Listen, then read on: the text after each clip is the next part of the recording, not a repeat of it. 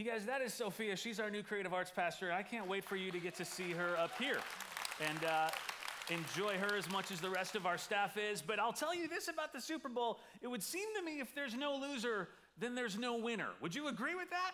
Feels like that all around. We're going to get into a little bit of winning and losing today as we look at this message and what I think God's got for us. But before we do, I want to ask you to stand up with me. We're going to take a minute and do something together as a church congregation. I want to take a moment. We've got a little bit of extra time today, and I want you to find someone in the room you don't know. So that means, like, if you're over here, you could walk if there's someone cute you've had your eye on for a while. You could walk over and introduce yourself. Keep your masks on. We don't want anyone to, spread contagions, I guess. But we have a question for you. What was it like the last time you bought a car? How long did it take? Was the experience a positive experience? All right? Go find somebody you don't know and talk about that with each other, okay?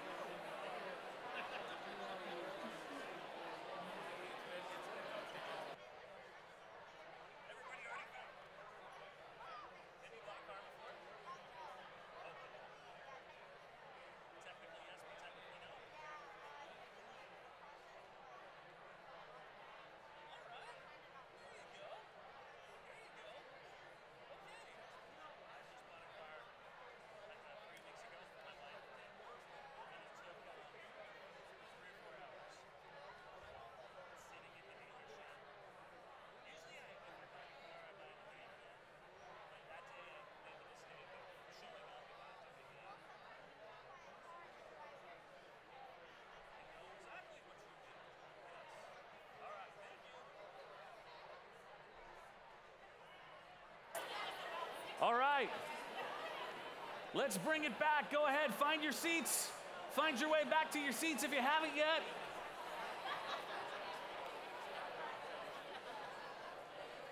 That is plenty of time. At this point, I'm worried some of you are trying to sell each other cars.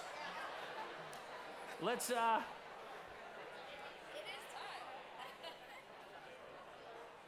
all right. Well, I don't know if you have noticed this.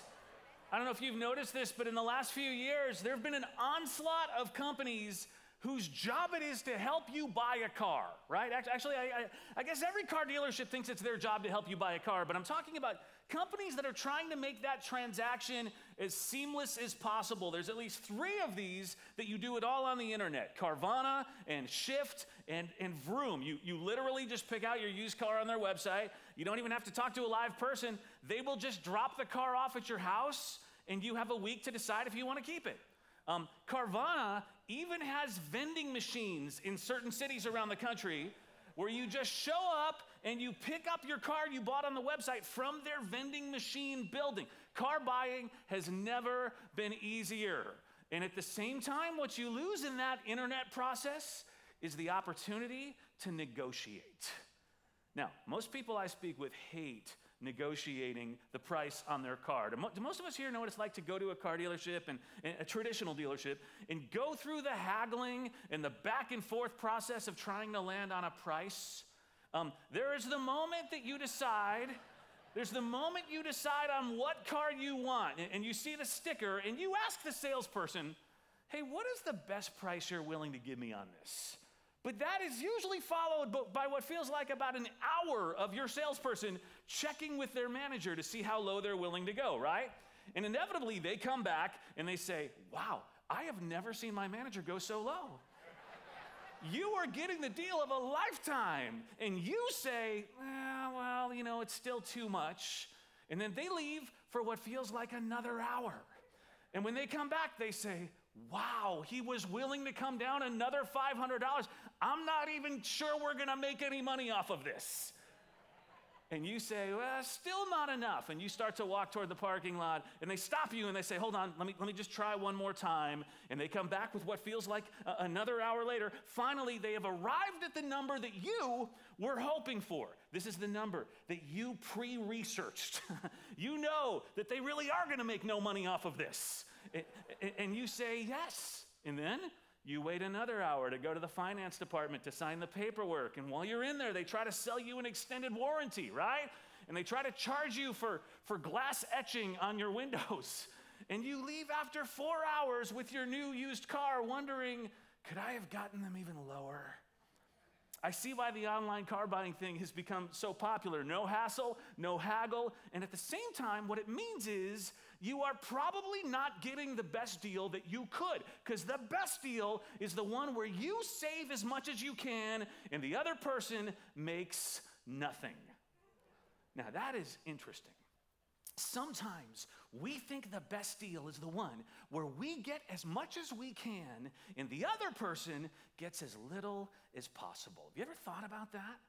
That in most negotiations to buy something, your goal isn't just to spend as little as possible. It's to make sure that the other person ends up with less. It's true of anything that you negotiate to buy. A car, a house, you could be at a flea market. The plan is for me to win and for you to, I don't want to say lose, but not win as much as me.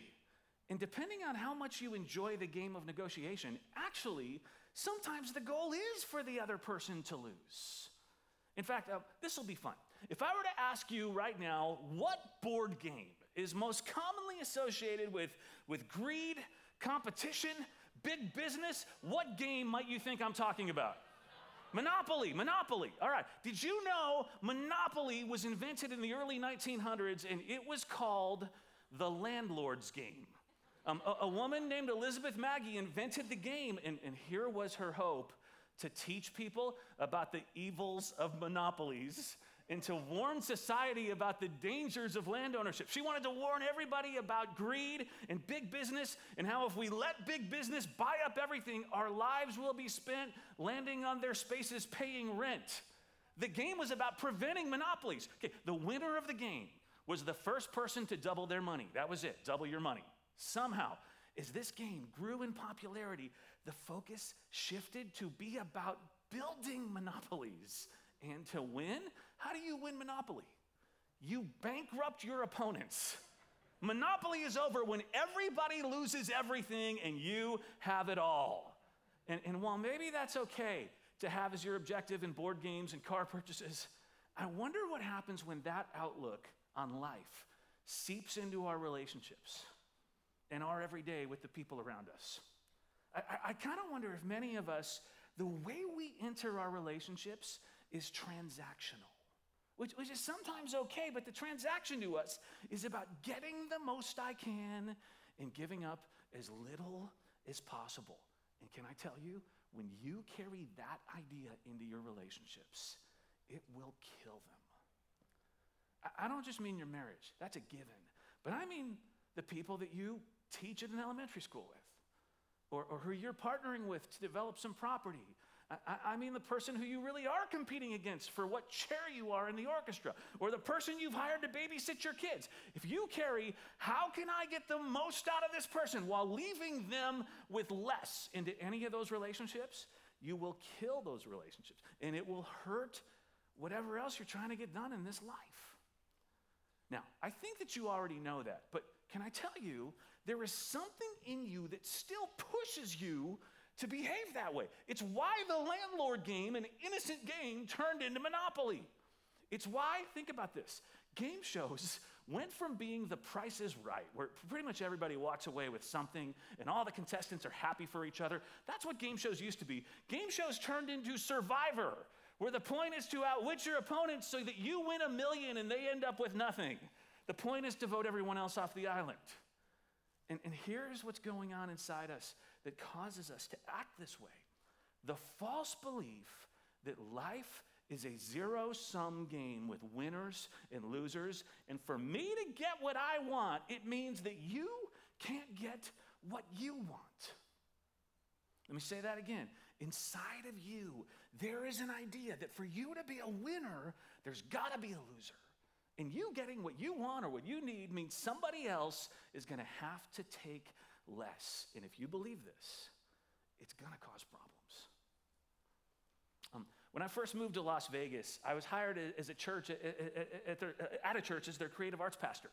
And my job was to plan the services, among other things. And this was a church that had just started a few years earlier. We were meeting in a high school at the time, an auditorium. But we had bought some land. We were getting ready to build.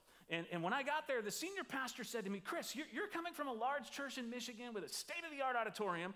I would like you to represent us on the build-out of our new auditorium. And we've got a company that we already hired here in town to do all the sound and all the light and all the video. They are experts in this. And we chose them because the guy who owns that company goes to the parent church that helped start us. And he's done a lot of work there. And the company is good. And we chose them because he offered to do it for cost. I said, what do you mean do it for cost? Just the cost of the materials? Like just the install alone will be weeks worth of work. He's not going to just pay his crews to come out and install the equipment and then train all of our people on this equipment for free. And our senior pastor said, yes, he is. He's that kind of guy. And so I went to lunch with this man, and he said, yeah, that's what I'm going to do. I just love the church. My business is successful. That's my way of giving back. I said, great, excited to work with you. All was good until it came time to get the equipment list and make sure that we were all in agreement on what we're going to put in the new auditorium. I got a list from him. It had every microphone on it, every light, every video projector. It had prices next to each item. And I added it up, and sure enough, the total cost of all the equipment added up to the final price at the bottom of the page. And I said, wow, this guy kept his word. No charge for labor, no charge for installation, training. And I handed this long list of things that we would be buying to a volunteer audio engineer we had whose day job was doing tech work for casinos on the Las Vegas Strip. And I said, what do you think? Is this the equipment we want? And he said, yes, but why are we paying twice as much for this soundboard as it would cost us to literally just go buy it ourselves on the internet? And why is every single light in the auditorium priced over list price? And we went through each item and what we could buy them for, and what we found was we were being charged 30% more than what we could buy them for ourselves. Well, it is at that point that car negotiation Chris kicked in. And I called the owner, and I said, hey, this is kind of weird, but your prices are far higher than what we can get if we just go buy these things ourselves. And he said, but you can't go buy them yourselves. And I said, yeah, no, we can. I mean, I literally just pulled them up on the internet. I can buy them right now. And he said, no, you can't, because I've already bought them for you. Before you got here to Vegas, your church already authorized me to go start buying stuff on your behalf. And when I found a good deal here and there, this is all the stuff that I've bought. And I said, well, you paid too much. We're not paying it. And over the course of the next month, or maybe two, there was a fight.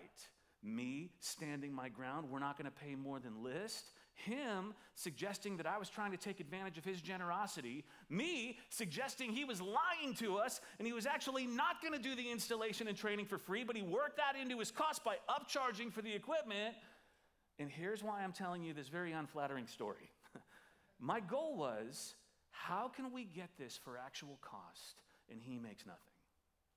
Okay, this thing on the screen behind me, we get what we want and you don't get what you want. My goal, zero sum, and I didn't even feel bad about it because he had told me we don't want to make anything off of this transaction. And so I was dead set on making sure that they didn't make anything.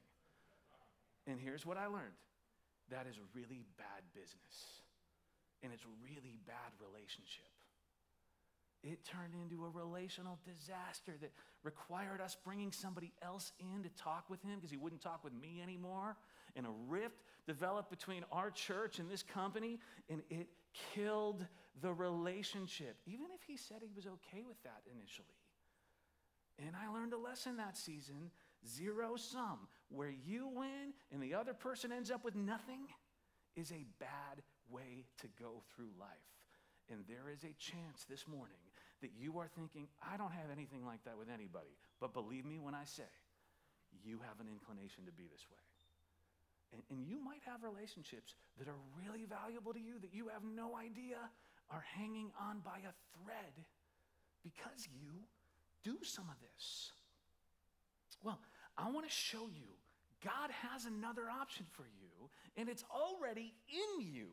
And this other thing is fighting this zero-sum thing that is inside of you. I'm going to show it to you in the Bible with an episode from the life of this guy named Abram. And here's my hope that even right now, you're going to be able to leave today and think about some kind of negotiation you're in with someone, because we're all always in some negotiation, even if it's over where we're going to go for lunch today or who's doing the dishes tonight.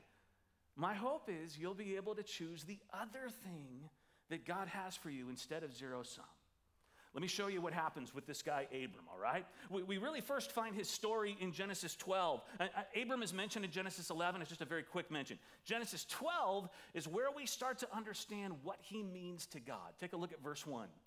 The Lord had said to Abram, "Go from your country, your people, your father's household, to the land that I will show you. I will make you into a great nation, and I will bless you. I'll make your name great, and you, Abram, will be a blessing." God has chosen Abram. He's chosen Abram to be the founding father of God's people. And he says, look at this, "I want you to leave your country and go to some land that I will show you. I have land just for you. So leave your people, leave your father's household." I'm not giving this land to them, to your brothers, your sisters, your cousins, your nephews, your nieces. I'm giving it to you, because you're the one I'm going to make into a great nation, and you will be my people. So, verse 4, Abram went as the Lord had told him, and Lot went with him.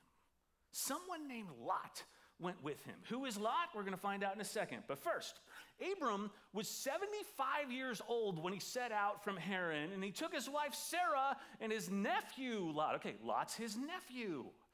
And all that they had, and they set out for the land of Canaan, and they arrived there. So Abram takes his wife, and he decides to bring his nephew Lot. Okay, we're not sure why he brings Lot, and God doesn't seem upset right here in this moment that he brings Lot, but it's important to know the land is given to Abram and Sarah, not to his nephew Lot. Lot is included in the people that Abram had the right to leave behind. Now, some time passes, and we read in chapter 13, Abram had become very wealthy in livestock and in silver and in gold. And in verse 5 it says, "Now Lot, who was moving about with Abram, also had flocks and herds and tents. Abram and Lot have both done very well for themselves. However," verse 6 says, "but the land could not support them while they stayed together, for their possessions were so great that they were not able to stay together. And quarreling arose between Abram's herders and Lot's." The Canaanites and Perizzites were also living in the land at that time. Okay, let me set the scene. Abram and Lot's families start having conflict. There's not enough room for everyone. They had so much livestock between the two of them, there wasn't enough water and vegetation to feed all the animals. And it says things were getting so bad, the ranchers were starting to fight with each other. I know that it actually says herders, but I have been watching a lot of Yellowstone this year, and I'm going to say ranchers or cowboys, okay? The ranchers are starting to fight with each other. And look at this last line on here. It seems like a throwaway, but look at it. The Canaanites and Perizzites were also living in the land at that time. What that means is when Abram and Lot's people start fighting each other, it's a bad thing because their enemies take notice. And they see that the family is compromised. This is a good time for us to attack. And this is going to be a problem for everybody if Abram and Lot don't get this thing worked out. Now, what would you do? If you're Abram, you could think, you know what? Maybe there's not enough space, but this is my promised land. I mean, God literally brought me here. He promised this to me. He promised Lot and his people nothing. They just tagged along. And I did something to deserve this. God looked at me and he thought, that's the one. He's the faithful one that I'm going to choose to be the father of my people. He didn't choose Lot. And I'm going to need all of this. I mean, God wants to build a nation out of me, out of my descendants, not my nephews or my cousins, my own children, my sons, my daughters. Nations take up a lot of room. And you know what? Lot can go get his own land. He can go fight somebody if he needs to, go find someone's land and take it over, or he can find empty land somewhere. The earth is big, plenty of land out there. Okay, Abram is faced with this struggle. We got too crowded here. We're quarreling. Something has got to change. And Abram has the opportunity in this moment to listen to this lie, that I need to be the winner, and that means me getting what I want, while Lot does not. But look at what Abram does instead. Verse 8. So Abram said to Lot, let's not have any quarreling between you and me, or between your herders and mine, for we're close relatives. Is not the whole land before you? Let's part company. And if you go to the left, I'll go to the right. If you go to the right, I will go to the left. Okay, Abram says to Lot, let's split up, and even though God has promised all of this land to me, you choose which part of the land that you want for you. Lot, I will give you half. Which half do you want? Parents in here who are parents of young kids, especially those of you with like 2 kids, do you ever have like a dessert or a pastry that you're going to cut in half for your kids? And you're going to cut it in half thinking that you're avoiding a fight over who gets the dessert, but what happens is they end up fighting over who gets the bigger piece, right? Even though the pieces are the exact same size. When my kids were smaller, I had this happen more often than I could count. Well, what smart parents have learned to do is to have one of your kids cut the dessert in half, and then whichever kid didn't cut it gets to choose which piece they want, right? Okay, this is kind of what Abram does. I'm going to divide the land down the middle, and now you, Lot, decide which piece of land you want. Now, this is an important strategy, because what Abram has just done, Abram has chosen to commit to the truth inside of him that is fighting this zero-sum lie. Here's the truth, that I can create win-for-all solutions no matter what life hands me.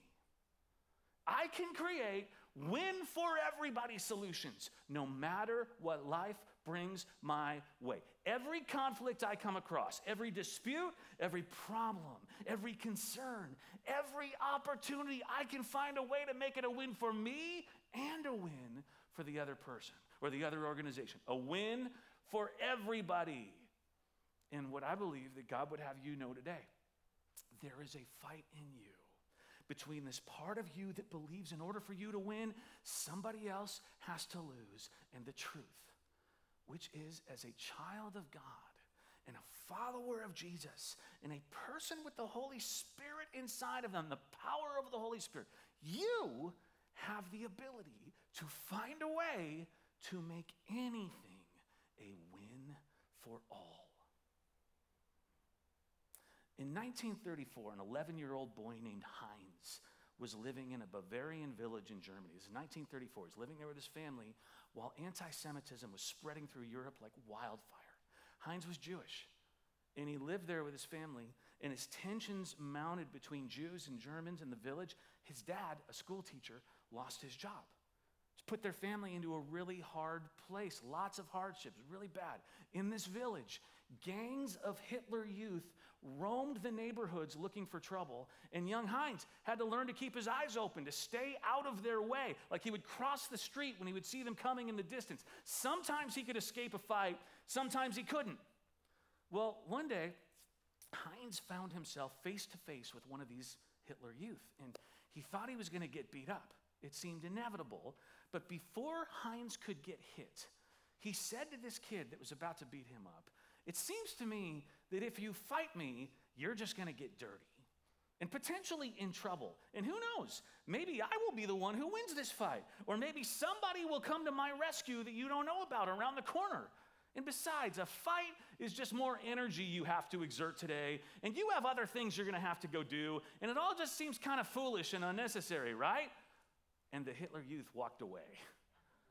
Okay, from that point on, the 11-year-old Heinz learned the power of words to avoid conflict. And considering the anti-Semitic culture he was in, it was a skill that he had to use often. In fact, it was a skill he perfected, which is why when his family escaped Bavaria and made their way to America and he grew up, his name became synonymous with peace negotiations. You don't know him as Heinz. You know him by his American name, Henry.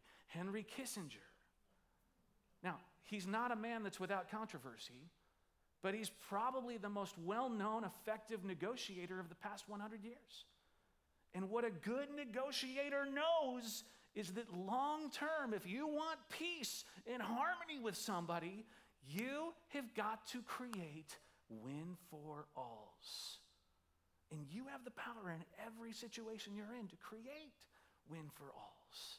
And when you do, it can change everything. Can you imagine the challenge that you're having right now with one of your kids? What if you could find a way for both of you to win? What would that mean for your relationship?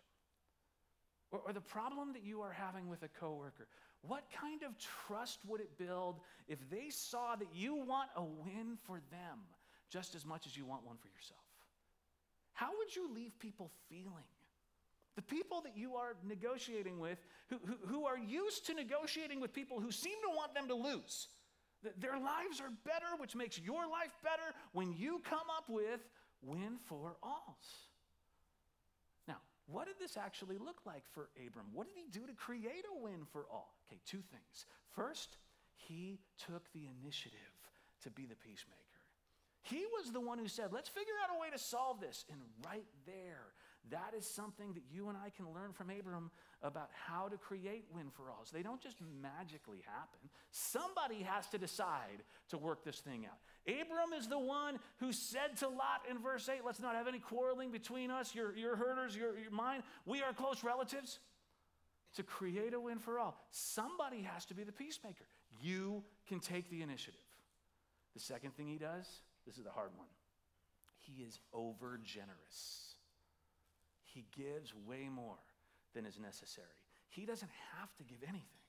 Even giving half the land is incredibly generous, but he gives Lot the option to choose. And look at what happens. I haven't shown you this yet. Verse 10.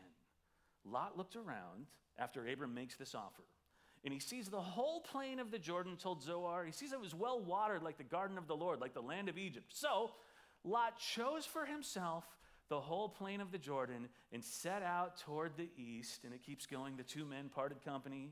And Abram lived in the land of Canaan, while Lot lived among the cities of the plain, and he pitched his tents near Sodom. Lot chooses the greenest, nicest, most beautiful part of the land. The part that is good for growing. He chooses the part that is best for cattle, and the part that is kind of near this town that's becoming the new entertainment capital of the world, Sodom.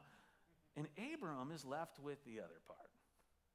Abram gives more than what is needed. He gives more than is required. And if you want to create win-for-alls, besides taking initiative, the next great thing you can do is give more than you have to. Lot gets all the great land, and Abram is left with the rest. Now that sounds terrible. It sounds like Abram got the raw end of the deal, but watch this. Verse 14. The Lord said to Abram after Lot had parted from him, look around from where you are, to the north, look to the south, look east, look west. All the land that you see, I will give to you and your offspring forever. I will make your offspring like the dust of the earth, so that if anybody could actually count dust, your offspring would be counted. Go walk through the length and the breadth of the land, for I am giving it to you. God is so honored by Abram's generosity. He says to Abram, not only am I going to make a nation out of you, but this land you're left with, this is going to be great land. And it's going to be yours forever. And I don't know. Maybe you feel like the nice guy finishes last. And maybe Abram was feeling like he got taken advantage of, cheated, discouraged. I mean, Lot knew that God had promised this land to Abram, and the fact that he would take the good stuff, not cool. It's like a stab in the back. So, for God to see Abram give more than he had to, and to see him create a win for all, God decides to reiterate his promise and add to it. I'll give you this land forever. And the win for Abram is he's got God on his side. The God who believes that the first shall be last and the last shall be first. The God who says that the one who gives will receive, and the one who takes, even his land will be taken from him. Which, by the way, want to know what happens with Lot's land? In a few chapters, we're going to find out that a lot of people saw that green land that Lot took as something that they wanted too. And some not so great people moved there. And let's just say, Sodom does not last. Things go bad for Lot, even though Abram tries to set him up to succeed. And Abram, who is over generous, finds God to be over generous with him. By creating a win for another person, God creates a win for Abram. All right, as we close out this series, looking at these fights that are going on inside you, let me tell you, this fight might be the toughest of them all, because this fight is not just in you. It is all around us. Our world is Monopoly. It's Survivor. But what if we, the church, could be a people? Like, you could be a person that every time someone deals with you, they win. Every transaction with you, every conversation, every moment they walk away from time with you, they feel like they have won. They always win. What would that say about you? You can do this. You know how I know you can do this? Because you follow a God who has created win-for-alls for you. You know what it is to be the recipient of that through Jesus. And the God we follow, when we deal with him, we always win. You can win this fight and all the others we've looked at this series. We are glad you joined us for this series. All right, would you stand with me? Let's pray together before we go.